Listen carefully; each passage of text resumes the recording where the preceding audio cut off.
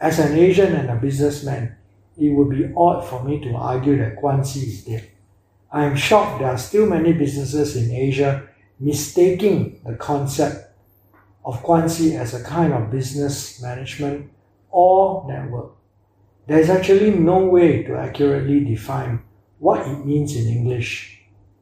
This is because it is a social network. This power play between actors revolves around a hierarchical structure based on Confucian ideals, family, community, and state. Many small business owners in Asia are still not able to collaborate with businesses outside of their communities and their local governments simply because they lack the necessary skills to operate in a global marketplace. By relying on such power systems to operate, it will be near impossible for these businesses to grow in this digital age. I recall some 16 years ago, I learned of the term globalization. I had picked up a book by Thomas Friedman called The World is Flat. Mr. Friedman described globalization in 3 phases. In phase 1, he called it Globalization 1.0.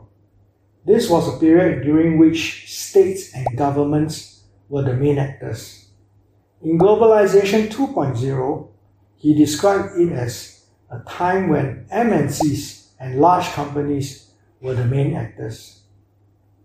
At the time of penning his book, he predicted that Globalization 3.0 will be when small businesses become the actors.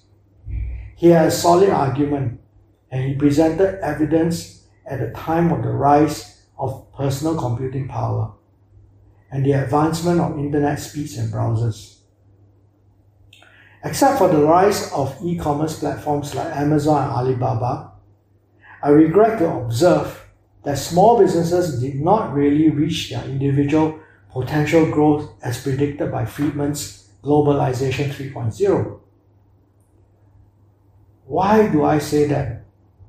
Small businesses are still relying on a middleman like the e-commerce platforms to match them up. Whereas Globalization 3.0 predicted that with the steroids like video conferencing, fiber optics, file sharing, and more powerful mobile phones, small businesses should be able to collaborate directly with each other. We come back to the beef which I have with Guanxi.